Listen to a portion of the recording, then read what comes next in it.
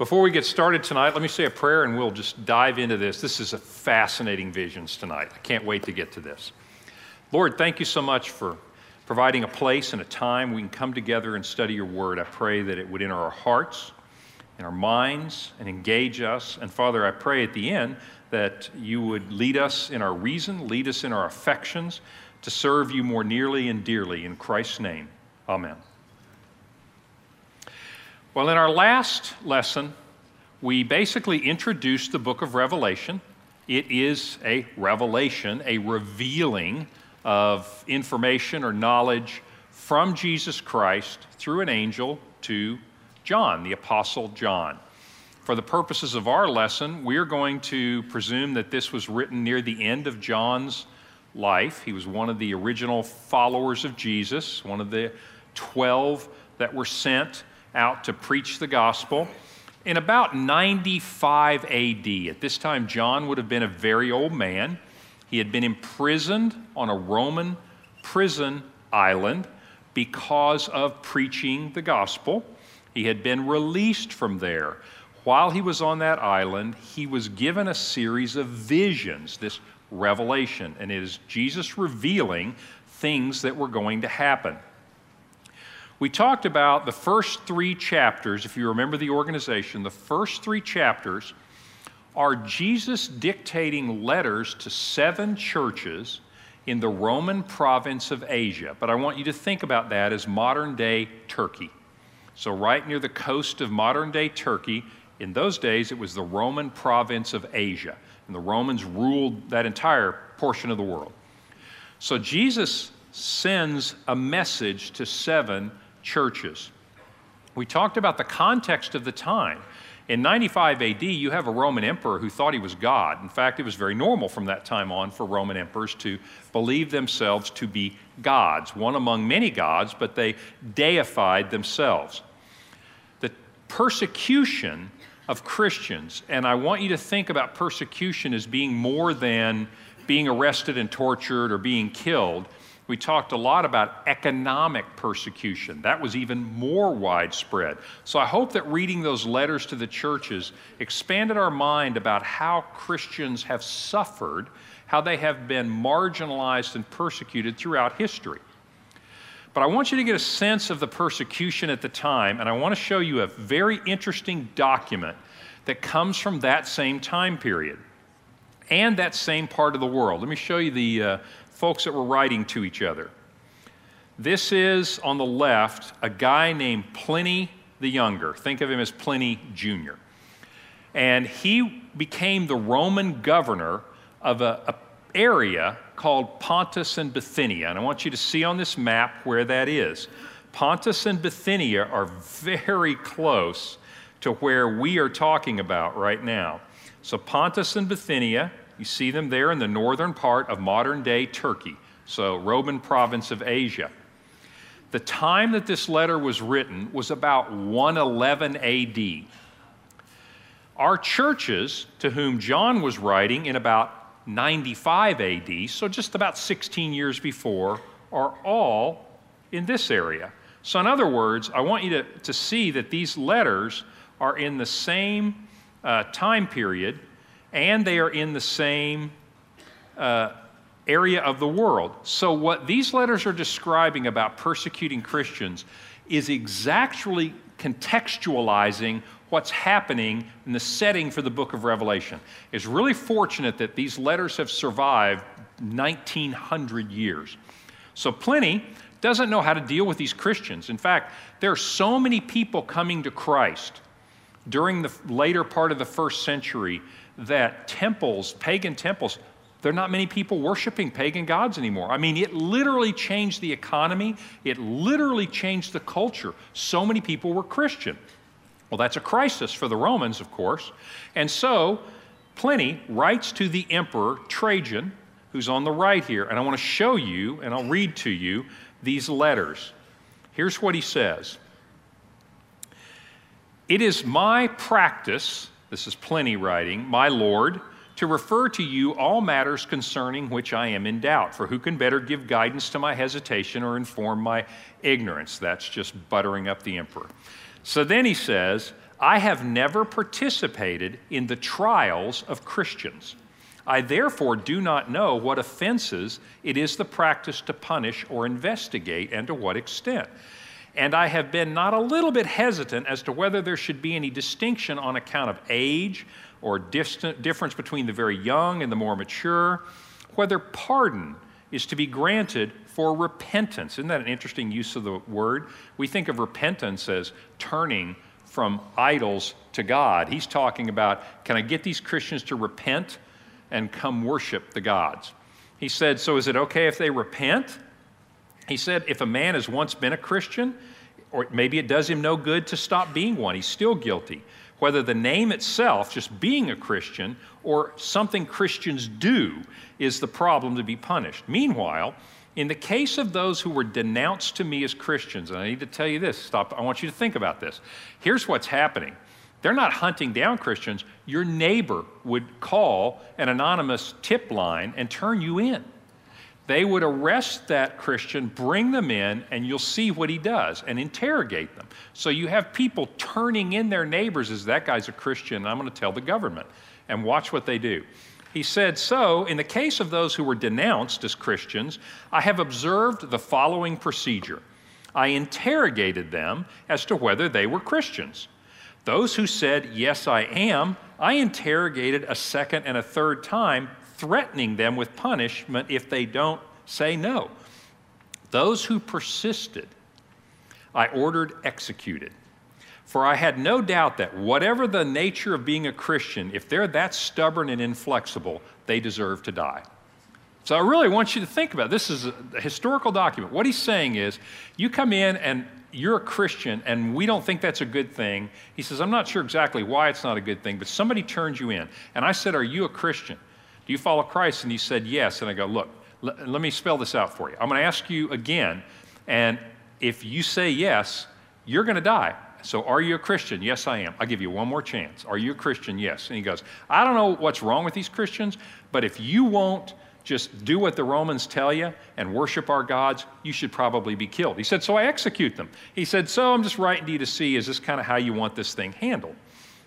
He goes on and he said, for many persons of every age, every rank, and of both sexes will be in danger. What's he saying? All kinds of socioeconomic groups are becoming Christians. Men, women, young people, old people, nobility, peasants. He said, this Christianity thing, everybody's becoming a Christian. It's not just slaves becoming Christian. Everybody is. He said, the contagion of this superstition, he thought it was a superstition, of course, has spread not only to the cities, but all out to the villages and farms. However, I think we can check and cure it. Turns out he's wrong, but you got to put a nice spin on it if you're writing the emperor, right? We can check and cure it. It is certainly quite clear that the temples which had been almost deserted have begun to be frequented, and the establishment of religious rites, he's talking about worshiping the Roman gods, long neglected, are being resumed. And now, from everywhere, sacrificial animals are coming. Until now, you could hardly find anybody that wanted to buy them. In other words, they stopped worshiping the Roman gods to the point that the Roman government got really concerned about it. Think about if our evangelism had that impact on our city or our country. Hence, it is easy to imagine what a multitude of people can be reformed if an opportunity for repentance is afforded. What he's saying to the governor is, I'm being really lenient with this. I'm giving them a chance to change their mind. I threaten them with death, and if they say they're not, then we're good. Is that what you want me to do? So here's what Trajan writes back. He says, you observe proper procedure, my dear Pliny, in sifting the cases of those who have been denounced to you as Christians. For it is not possible to lay down any general rule to serve as a kind of fixed standard. They are not to be sought out, but if they're denounced and proved guilty, in other words, if somebody turns you in and they ask you and you say, yes, I'm a Christian, you're guilty. They are to be punished with this one reservation. Whoever denies that he is a Christian and really proves it, that is, by worshiping our gods, even though he was under suspicion in the past, will give him pardon because he repented. So I just wanted you to get a feel firsthand from that very era of exactly what's happening to Christians. It would be like our government today saying, you know, if you're turned in as a Christian and they say you're a Christian, if you're not willing to denounce that, we're going to put you in jail or maybe we'll kill you. And that was the practice in the Roman Empire. So I wanted you to get a feeling for what kind of persecution is going on, and this is the context into which this revelation is being written. The key question, I want you to keep this in mind because you're going to see it over and over. The key question, if you're a Christian then, and you're getting this letter from John, you're getting this revelation, these visions, which are going to tell you the nature of reality, essentially, are basically answering this question. It says, Christians, I know that the Roman Empire looks huge, and I know that they look like they have the power, but I'm going to tell you who's really in charge. Do you believe me? Watch when we get into this vision, because that's the essence of this revelation.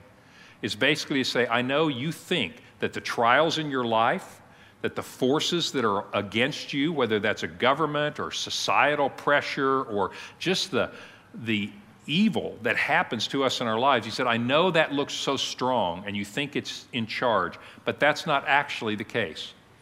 God is actually sovereign. And that's basically what this is about. So after chapters 1 through 3, this context of persecution, we're going to go into a section of chapter 4 through 19, and we'll spend some time. This is a series of apocalyptic visions, and we're going to decode those. If you know the symbols, you can decode it and know exactly what this is talking about. This is a series of visions that is the information Jesus wanted them to know and wants us to know. Starting in chapter 4, Christians have looked at this in 4 different ways. We talked about this last time, but I wanted a quick review. This is also on your handout just so you can refer to it. The big question for chapters 4 through 19 is, this is telling me things that are going to happen. And the big question is, when will they happen? There have been times when Christians have thought, they're called preterist view, it's a preterist view, is that these prophecies were actually fulfilled very shortly after the time of writing. These things in chapters 4 through 19 already happened a long time ago. Historicist view says, no, actually, chapters 4 through 19 and all these really big things that it says are going to happen are actually kind of a secret decodable roadmap of all of history of the church, from the time of Jesus' first coming till the time of his second coming, so that we're actually in chapters 4 through 19 now in 2018. So it's basically telling us what has happened, and if we're smart enough, it'll tell us what's going to happen. Third way to approach it is, and this is probably the most popular nowadays, at least in America, is futurist. It basically says chapter 4 through 19 is a series of events that is going to happen, usually thought of as happening in a 7-year period, but it hasn't happened yet. It's going to happen in the future, and if we're smart enough, we can figure out when. So futurist says these events will happen in the future. And then the symbolic, which is another view Christians have held, probably the number 2 right now, view of Christians today as they try to understand when these things will happen. Symbolic says these prophecies have happened several times in the past and will happen several times again. These are recurring truths that have happened over and over and over. And I'll explain all of these a little more as we go through it. But those are the 4 ways Christians have really approached this book. And that's a framework I hope you can kind of put that on. So I want to begin by talking about 2 concepts. Number 1 is the tribulation. Chapters 4 through 19 are commonly referred to as the time of tribulation. That probably doesn't mean they're having a party, and you're right. It's a time of trials and difficulty. It's actually a time of God judging evil in the world. But there are some really interesting cataclysmic things that are going to happen. So it's called a time of tribulation. And then there's an idea called the rapture associated with it. So let's walk through a few questions first, and I want to ask the simple question, what is the tribulation? Okay, chapter 4 opens this way. It says, after the letters that Jesus dictated to me, I looked. You're going to see a scene in heaven. Now we're going to begin a vision. I looked, and there in front of me was a door standing open in heaven. Does that literally mean there's a door? No, it's a vision, but he perceived as there's a door away into heaven. And the voice I'd first heard, in the first few chapters, speaking to me like a trumpet, said, "Come up here, and I'm going to show you what must take place." So this begins a vision of John. He's seeing this vision of symbols and creatures and numbers, and we're going to decipher what that's telling him is going to happen in the future. So I want to talk about tribulation. For the purposes of this chart, I just want you to look. We'll come back to this in just a minute, but I really just want you to look at this tribulation period. This is the first one up there. Forget the pre-trib, mid-trib. We'll talk about that in a little bit. We kind of need to build on this so we don't get confused. This is a futurist view. Let's say we're right here. Okay, this is where we are in time. A preterist said the tribulation happened back here. Already done. All that chapter 4 through 19 stuff already happened. A futurist said, no, the tribulation is going to happen here in our future. And in fact, this is a 7-year period. And it's going to take 7 years, and chapter 4 through 19 will happen in a 7-year period in the future. And a futurist says that's when the tribulation will happen. A historicist, I want you to look down here, says, no, actually, the tribulation is happening now, and in fact, it's going to go from the first coming of Christ to the second coming of Christ. And chapters 4 through 19, and if we're here, we're somewhere in this tribulation. And in fact, when we go through, I'll tell you exactly where they think we are in this tribulation. They said the tribulation is not a 7-year period. It's not in the future. It's not just in the past. It's the whole time period. And so chapters 4 through 19 are happening now. Symbolic will say it's not a specific time. It's actually happened several times over and over. So I just want you to understand that chapters 4 through 19, depending on your view, is when you think that's happening. If you're a futurist, you don't think we're in the tribulation yet. And futurists spend a lot of time trying to figure out when is it going to start, because I need to sell my stocks and bonds before this happens. So that's what the tribulation is. It is some period of time when chapters 4 through 19 begin to happen. And your view on that, on the book of Revelation, determines when you think that's going to happen. That's the tribulation. We're going to experience the tribulation for the next several lessons. Next question, what is the rapture? The rapture is, and I'm going to give you a passage of scripture where this idea comes from, but I want to tell you a couple things up front.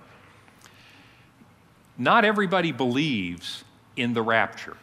And in fact, nobody actually believed in the rapture as a separate event from the second coming of Christ. Do you understand what I'm saying? Is if you believe that there's going to be a rapture, what you basically think is at some point, Jesus is going to come and swoop away all of the Christians, believers, and your clothes will be laying there and your coffee won't be finished, and poof, you're gone. Okay, and everybody else is left behind. Hence the name of that series that has popularized this kind of an idea. And so the rapture happens, and then, okay, everybody go on about your business. Go on about your tribulation, have a miserable life. And then at some point, depending on your view, which we're going to go through all these views, but I just want you to get the idea of what we're talking about. Jesus will come in the second coming of Christ, and he will say, time to judge everybody. The world is over. We're all going to heaven or we're all going to hell. So that's second coming of Christ. Rapture, the idea of it being a separate event that only snatches the Christians away. That's what the rapture is. Some people believe there is a rapture and a second coming. Some people believe, no, they're the same thing. So when I say some people believe in the rapture, some people don't, everybody believes Jesus is coming again. It's just the idea of the rapture is he's coming for the believers, then he's coming for everybody. And you'll see how this plays out. It is not until historically, very recently, that the idea of the rapture came about. But I know that some of you are hearing this and going, I didn't realize there was anybody that didn't believe in the rapture. And I just want you to understand that has not been the norm. So I'm not making a comment about its rightness or wrongness, but I want you to understand it's actually up for debate. And one of the reasons is the word rapture doesn't appear anywhere in the Bible. It doesn't appear anywhere in the book of Revelation. The idea of the rapture comes from a couple of passages, and I put them down there, and maybe, perhaps, another passage or two in the gospel. But essentially, let me give you an example. This is from 1 Thessalonians. So this is the Apostle Paul. Think about 60 AD. This is before the book of Revelation. And the Christians are wondering, what happens when we die? And what happens in the end of this thing? And he said, listen, according to the Lord's own word, we'll tell you what, we who are still alive, who are left till the coming of the Lord, will certainly not precede those who have died. Fallen asleep is a euphemism for died.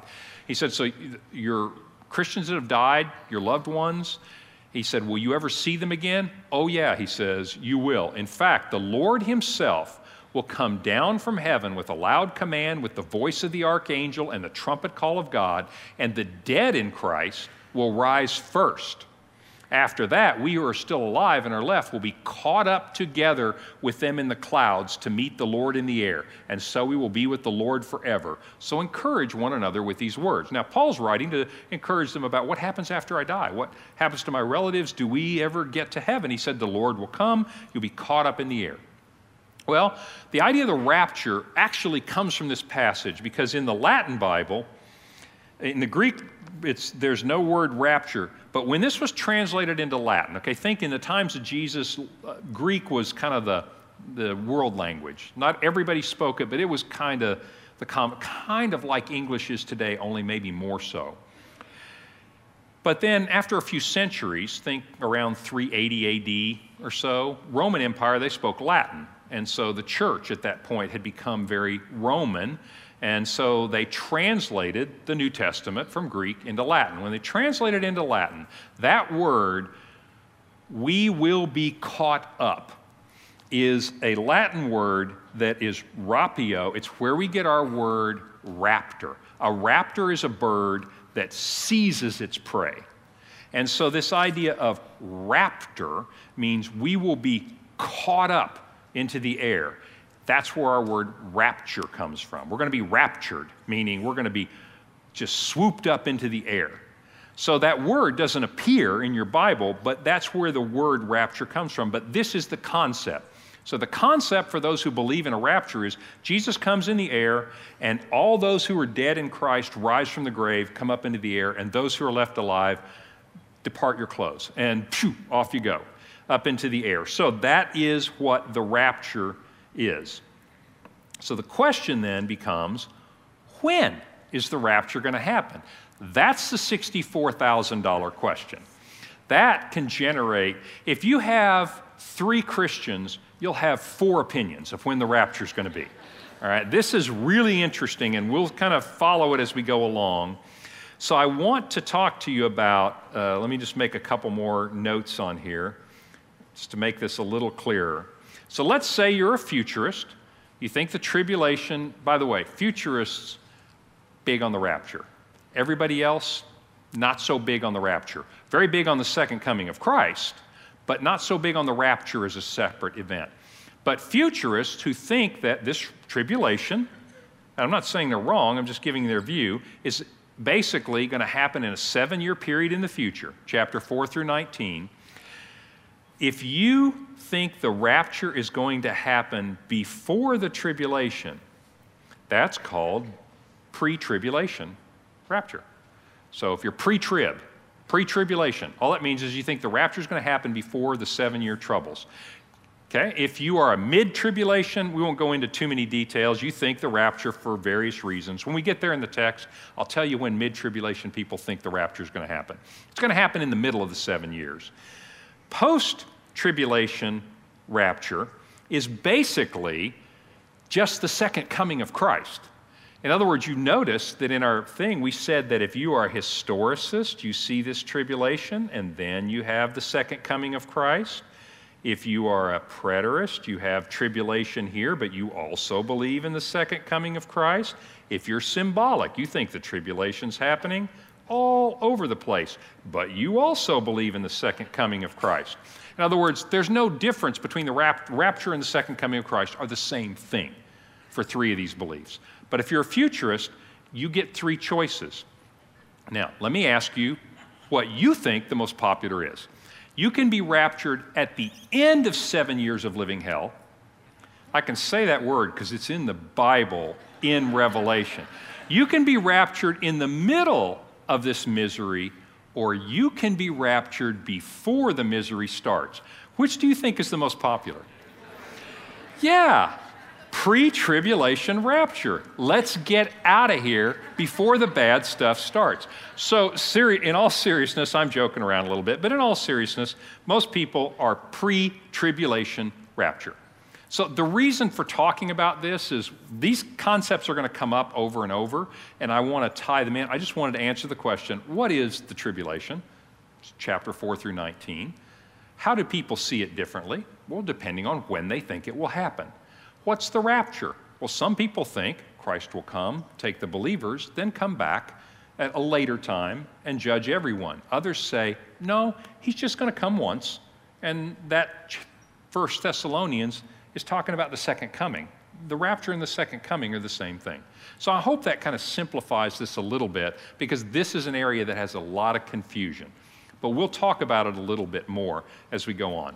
Let me pause for a moment and see if you have any questions about that, and then I want to dive into the visions themselves. Okay?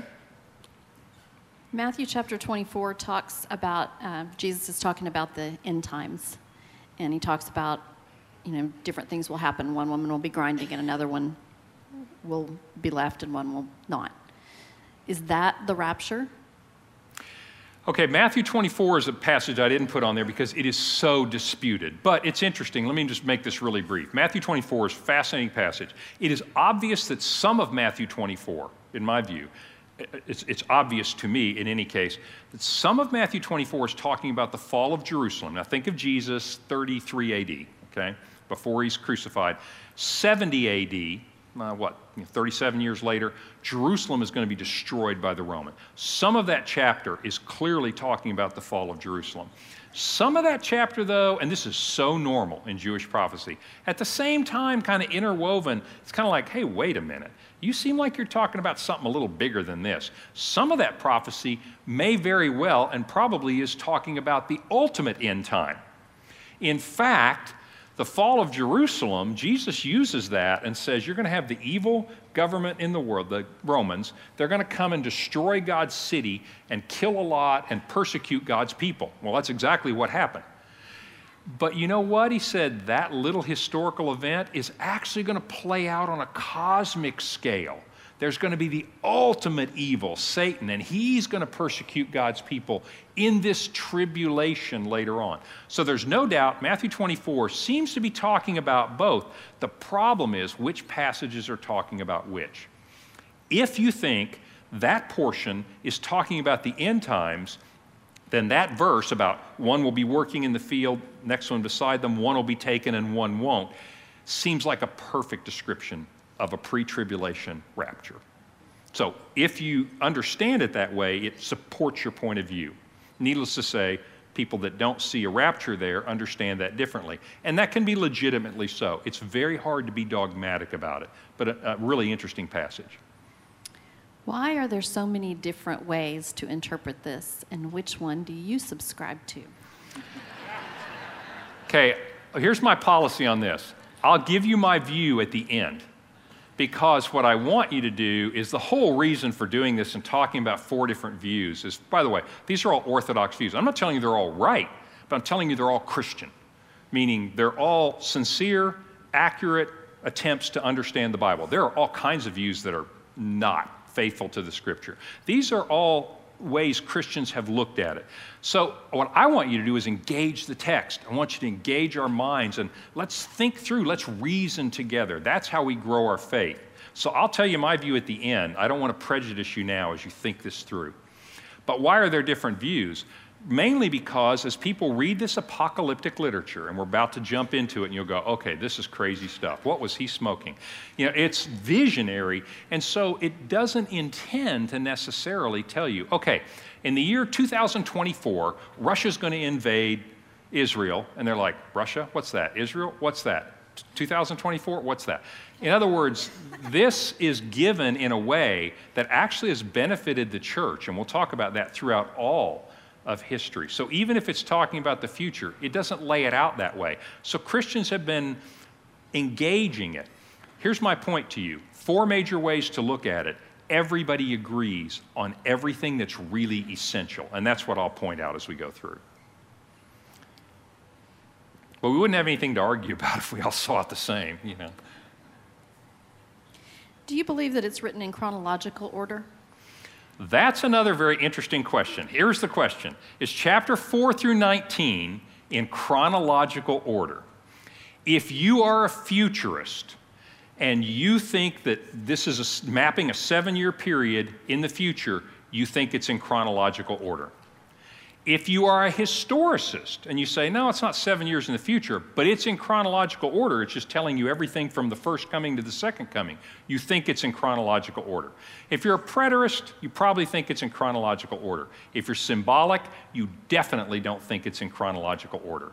You actually think it's a little more complicated and a little more beautiful than that. So the different views see it quite differently. Futurists, chronological order. This happened, then that happened. Symbolic says he had this vision, then this vision. That doesn't mean this is going to happen before that happens. So the chronology, we'll get into it. The linearity of the chronology is going to influence how you think about it. We'll take some straw polls along the way and see how you're coming on that. So Christians disagree slightly about whether or not it's linear. It doesn't have to be. Going back to the passage in Thessalonians, is it possible that the phrase dead in Christ means not only deceased, but also not living for Christ, not a believer? Is it possible that in Thessalonians the dead in Christ could mean, well, I suppose it could mean one of two things. Actually, it can't, but I understand why we might look at it and say dead in Christ means believers who are dead. Or could it mean people who are dead and they don't know Christ? Well, let me just give you the short version of this. Contextually speaking, the fact that they're being raised with the other believers would probably indicate that they are believers. There's also some grammatical reasons in the Greek text to think that. But basically, my answer would be they're dead Christians, not just dead people. So, good questions. Well, let's jump into these visions a little bit, because I want you to get a sense of chapters 4 and 5 is opening series of visions. He's seeing things happening in heaven. So, chapter 4, and I want you to read chapters 4 and 5 after we're done with this, because you're going to notice all kinds of little things that I'm not going to tell you, and I'm just going to sort of tell you the story.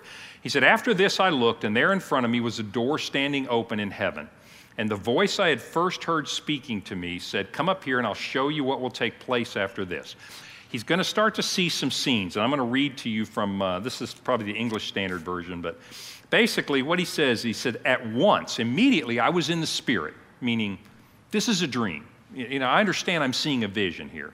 He says, I was in the Spirit, and look, in front of me, there was a throne in heaven, and the one seated on the throne had the appearance of jasper and carnelian. He's going to name all these jewels. Like, best I can explain to you is this, like, think of the most beautiful jewels and colors. It's like, that's kind of what this looked like. So he sees a throne with this beautiful figure seated on it, and around the throne was a rainbow that had the appearance of an emerald. He said, and there came flashes from the throne, flashes of lightning and rumblings and peals of thunder. What do threes mean? It's divine. When you see things in threes that are talking about God, you're going to see them occur in threes because 3 is the divine number. So you see 3 things. You see even in little ways. He said, before the throne, and in front of the throne were burning 7 torches of fire, which are, it's going to interpret what they are, the 7 spirits of God. And before the throne, there was what looked to me like a sea of glass, like crystal. So here comes a lot of imagery from Christian songs, by the way. You're going to go, oh, ding, ding, ding. I've heard these phrases in Christian songs. So he said, I saw a throne and like a big crystal sea in front of it, and I can't even describe who was sitting on the throne. I want you to see the contrast here. In the letters to the churches, the letter to Pergamum, he says, I know where you live, where Satan has his throne. In other words, that's the seat of Roman power. It's the seat of Satan's influence on the world through raw coercion and military power and evil. Now, what are you seeing here? You're seeing a vision in heaven of a throne that is magnificent. You're seeing the contrast. That throne is a symbol of Satan's power. This is God saying, let me show you where the real power is. And so he begins to see this vision of a throne. This throne is kind of mentioned before. I want to show you this passage from Ezekiel because in Revelation you get all this imagery pulled from the Old Testament. So if you're a believer in that time, you've been reading the Old Testament too. You want to know everything about this God that you serve and you love. Here's what Ezekiel saw in another apocalyptic vision. Ezekiel is seeing this about 600 years before the book of Revelation. He said, above the expanse over their heads was what looked like a throne of sapphire, and high above on the throne was a figure like that of a man. In other words, it's kind of a human figure. I saw that from what appeared to be his waist up, he looked like glowing metal, full of fire. From there down, he looked like fire, and brilliant light surrounded him, like the appearance of a rainbow in the clouds. So this imagery is being used again. So was the radiance around him. He said, and here's what I was seeing. I was seeing the appearance of the likeness of the glory of the Lord. In other words, I wasn't seeing God. I was seeing the appearance of the likeness of the glory of God. And it was that brilliant. So I want you to see the tie-in, too, between Revelation and everything else God has done. Revelation doesn't just pop out of nowhere. It continues that story of God, and it uses the images. You're going to see Rome and Babylon and thrones, and you're about to meet some weird-looking angels. But they all appeared first in the Old Testament. So you see the throne of God, and it's a way of God to saying, let me show you the true reality. Let me show you who's truly on the throne. From there, he sees this. He said, now, around the throne, there were 24 other thrones, and seated on them were 24 elders. They were clothed in white garments, and they had golden crowns on their head. What are white garments? What do we say the symbol? What's garments? Clothes or character. So white garments mean they're righteous, they're faithful. They've been faithful to God. I don't mean that they've done good deeds. It's not like you earn your white garments. You are given white garments. You're going to see all through Revelation, people get given white garments. Why? Because their faithfulness means God makes you righteous. In other words, God cleanses us from our sin. So they're righteous people, and they're sitting around this throne. They have crowns on their head. 2 words for crowns in Revelation. One is Stephanos. So if your name is Stephen, it means crown. It's basically the crown you give a victor, someone who has run the race. Remember Paul saying, I've run the race, and the Lord will give me a crown of life. This is that crown. There's another word, and when we get to it, I'll tell you what it means. But basically, they are faithful people who have served God, and here they are. So who are they? Well, no one knows who these elders are, but here are a couple of interesting ideas. If you think the rapture just happened, and by the way, if you're a pre-tribulation rapture, in other words, you think the rapture happens before the tribulation, it needs to happen right at the start of chapter 4. And so that little verse 1 where it says, John said, he said, come up here, they go, oh, that's when the rapture happens. That's symbolic of the fact that the rapture is going to happen in chapter 4, verse 1. So they think maybe that's symbolic of the church, all the Christians of all time, and they're here. Another view, which is interesting, says you've got 12 tribes of Israel. So you have 12 patriarchs, meaning there are actually 12 people. 12 sons of Israel became the people of Israel. So you've got the 12 patriarchs. You have the 12 apostles. So you have all of God's people in the Old Testament, and you've got all of God's people in the New Testament. You put them together, and what do you have? All of God's people. So maybe the elders represent all of God's faithful people standing there around the throne of God. But in actuality, and there are some even weirder ideas than that, but in actuality, nobody knows who they are except they're obviously righteous, faithful believers. So that's who these elders are. He goes on then to say, but also around the throne, on each side of the throne, are 4 living creatures. Now I want you to just think about this for a minute. So we talked about if 3 is the number of divinity, what's the number of created things? 4, right? So the number 4 represents the created world. There are 4 created creatures, 4 living creatures. These four living creatures, so they symbolize all of creation. And by the way, angels are created beings too. Angels, humans, animals, the universe, that's all created beings. And these creatures are full of eyes in front and behind. And the first living creature looked like a lion. The second one looked like an ox. The third had the face of a man. And the fourth living creature was like an eagle in flight. And the four living creatures, each of them had 6 wings, and they're full of eyes all around. And day and night they never stop singing, "Holy, holy, holy is the Lord God Almighty, who was and is to come."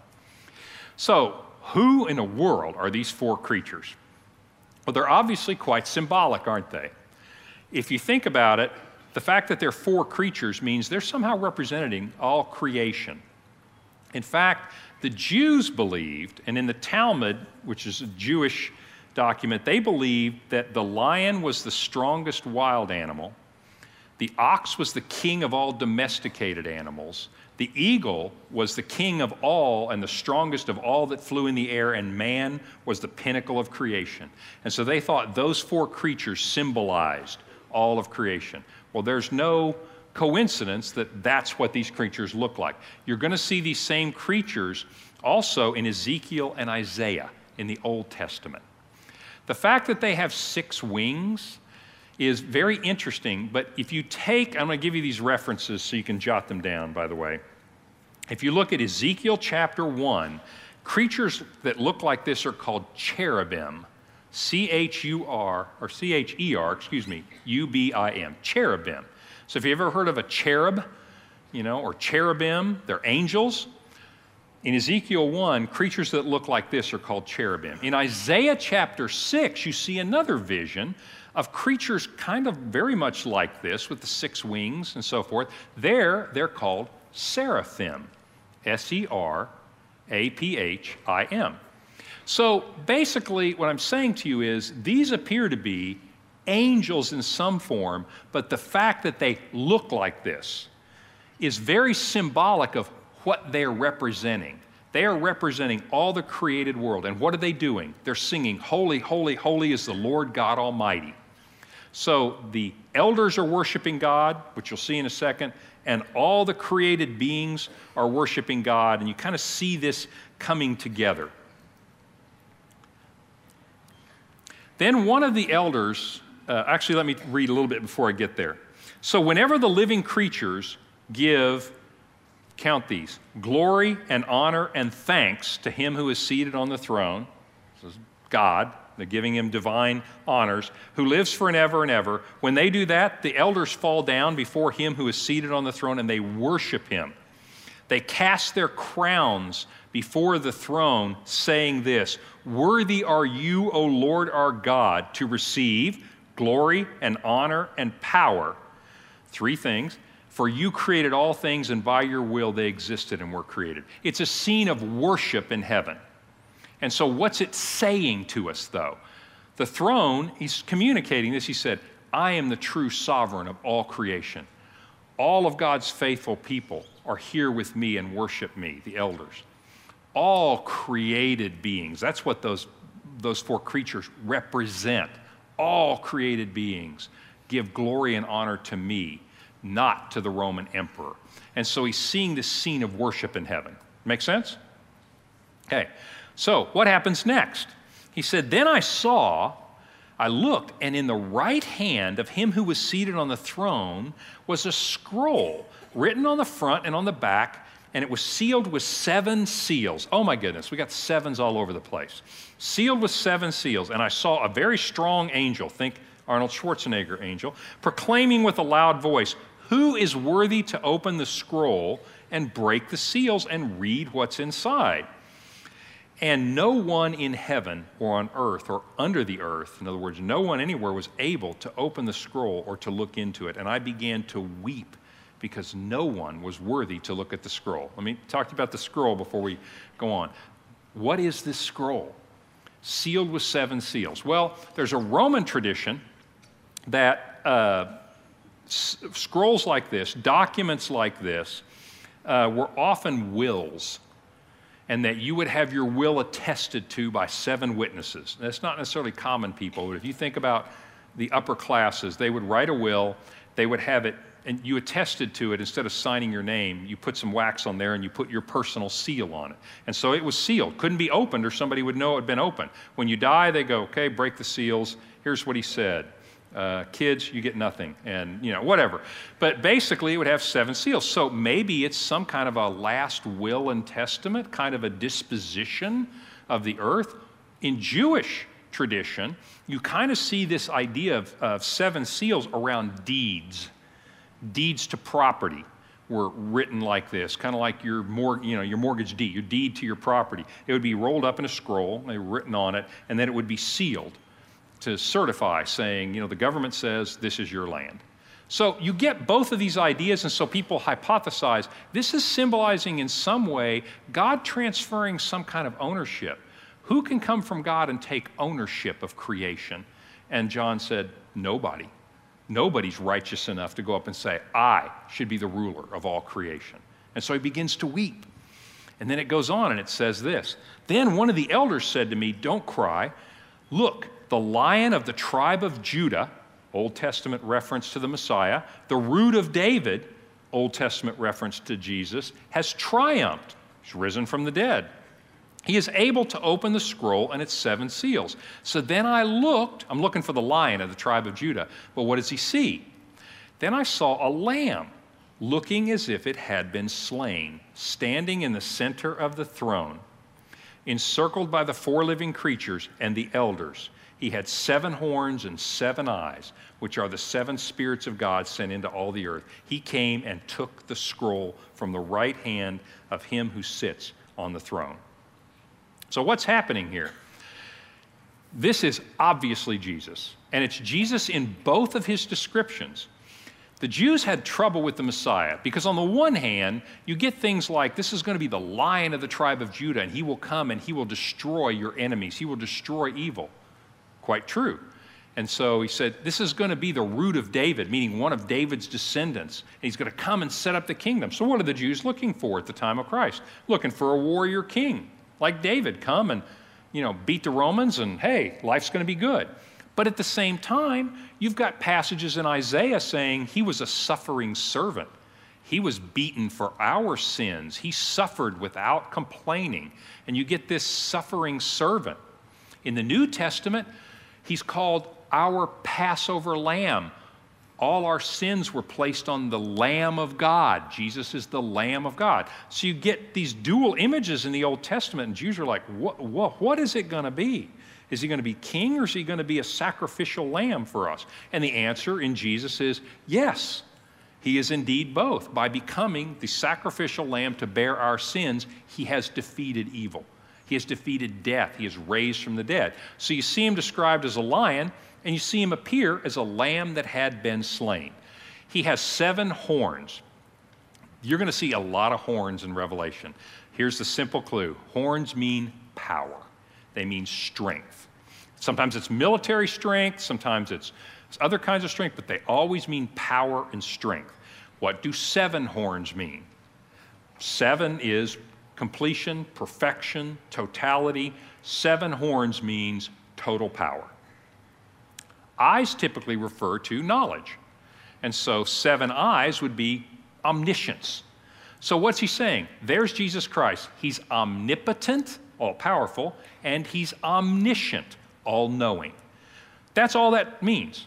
In other words, he saw the lamb that's been slain with 7 horns and 7 eyes. In other words, that's Jesus Christ. He's God. He's all-powerful and he's all-knowing. That's what it's telling you. He said, when I looked in heaven, I saw all the creatures, all the elders around the only one who's really worthy to take the scroll from the Father and say, I am the Lord of all creation. That's what it's saying. Does that make sense? Does that help you kind of interpret Revelation? Good. Let's complicate it a little bit. This is great. So I want to end this, though, by just a crescendo, because this vision ends with a crescendo. Listen to this. Just listen as I read this. So he says, and when he had taken the scroll, The 4 living creatures and the 24 elders fell down before the Lamb, each one of them holding a harp and golden bowls full of sweet-smelling incense, which, by the way, are your and my prayers. And they sang a new song. And here's the song. They sang, "Worthy are you to take the scroll and to open its seals, for you were slain, and by your blood you ransomed people from God, from every tribe and language and people and nation. You ransomed people from all of creation for God, and you have made them a kingdom and priests to our God, and they shall reign on the earth." And then I looked, and I heard around the throne, and outside the living creatures and the elders, the voice of many angels, numbering thousands of thousands and 10,000s of 10,000s, saying in a loud voice, "Worthy is the Lamb who was slain to receive power and wealth and wisdom and might and honor and glory and blessing." And I heard every creature in heaven and on earth and under the earth and in the sea and everywhere saying, "To him who sits on the throne, to the Lamb be blessing and honor and glory and might forever and ever." And the 4 living creatures said, "Amen," and the elders fell down and worshiped. If that was a movie, it would be like blowing your hair back. You know, it would be like the big scene in Star Wars, right? That's what this image is. It's like, okay, John, just want to let you know, this is what worship services look like in heaven, all right? The symbolism is basically telling you what? The real power in the world, despite what it seems to you, is God. And all of God's people and all of creation will worship him. And you saw the 4s, you know, all creatures worshiping you. The 7, all glory and honor and power belong to you. I just want you to notice, even the number of adjectives are chosen to be symbolic of what it's saying. So all glory and honor and power resides with God. That's what that vision is really saying, is Jesus is the Lamb, omnipotent, omniscient, the only one worthy to take the scroll and be the Lord who is going to judge all of creation. Because trust me, that's what that scroll is really about. And so it's going to judge all of creation, and everybody worship the Lord, saying, "You are good and holy and true and just and powerful." That's what chapter 4 and 5 is. That's the opening vision. That's just the beginning. That's not even the good part. That's just act 1. But I want you to get that feeling about what's happening here. And the reason I do you have any questions before I jump into that? I think we have time for a couple. Yeah, we do. Can we go back to the very beginning when you were talking about plenty? Can I just repeat everything? No. Yeah, no, I'm just kidding. Can I ask a couple questions about that? No, go ahead. What was the source for the correspondence that you were quoting from Pliny to Trajan? It comes from, well, you probably saw it on the thing. It comes from you can find it. If you want to look it up, look up Pliny's letters. In other words, there's a collection of letters from Pliny. I'll flip back here so those of you that are actually watching, because I can't remember it, but I put the citation on it. I like to deal with primary sources. There you go. Pliny, letters 10.96. Thank you. Look that up, you'll find them. And then in Trajan's response, he says that they should be worshiping our gods to prove that they're not Christians. What would that look like in reality? What would it look like to worship their God? Trajan said if they're willing to repent, I just think that's so interesting. He uses the same word, repent and serve our gods, then they're good. What he means by that is make a sacrifice. It varied in time, but it's one of the things like this. It's a little bit later. I'm going to show you next week. I'm going to show you an unbelievably cool letter from about 150 AD. I'll just save it till then. But for this, basically, he's going to want you to at least acknowledge the gods, say they're gods, that you don't worship Christ, spill a libation, more often make a sacrifice of some kind. Then I'm going to tell you about a specific Christian guy next time who in 150 AD, so it's a little bit later than this, exactly what happened to him and what they were asking him to do. But in general, worshiping the gods means making some sacrifice or some public demonstration that I believe they're gods. Some Christians did do it and fell away. I mean, that's what other Christians thought about them. Most Christians say, we will not say that those gods are God. There's only one God and one Lord. And they died for it. They died in the tens of thousands for that. Is there any connection between Revelation and John's other writings? Are there contextual clues or literary clues? Yeah, are there contextual or literary clues or relationships between the book of Revelation and John's other writings? And let's assume, and I'm going to assume, that the Gospel of John, 1st, 2nd, and 3rd John, all attributed to him, are indeed written by him. And I'll always make that assumption. So, no, there are not strong, in my view, strong connections, but I want you to understand I don't expect there to be. Because the Gospel of John is narrative. 1st, 2nd, and 3rd John are letters that were written, typical letters of the time. Gospel of John is apocalyptic literature. It would be like saying the guy who wrote the fine print on your cell phone contract, can you tell that that's the same guy that just wrote the mystery novel? No, I can't. Maybe they are the same guy, but I couldn't tell you that.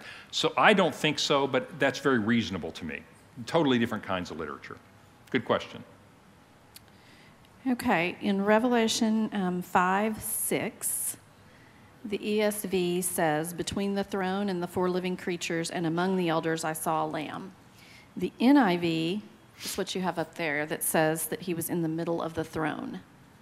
The lamb was in the middle of the throne. Are we talking about a throne like we think of a throne, like the queen sits on a throne, or are we talking about a throne room? Yeah, that's just a difference in, a good question. The question basically is in the translation between the ESV and the NIV, and we're getting granular. You guys are very nitpicky. But basically, it's just a difference in how they're translating the word. There's not a different text behind these two texts. Maybe that's the real reason to ask is, are there different Greek texts here, or are there different Greek words? There are not. Those are different translator choices. The question then is what is it trying to tell us of exactly where is this lamb standing? I don't know exactly where the lamb is standing. Okay, so we'll stay up here just a little bit. Lamb standing somewhere in the throne area.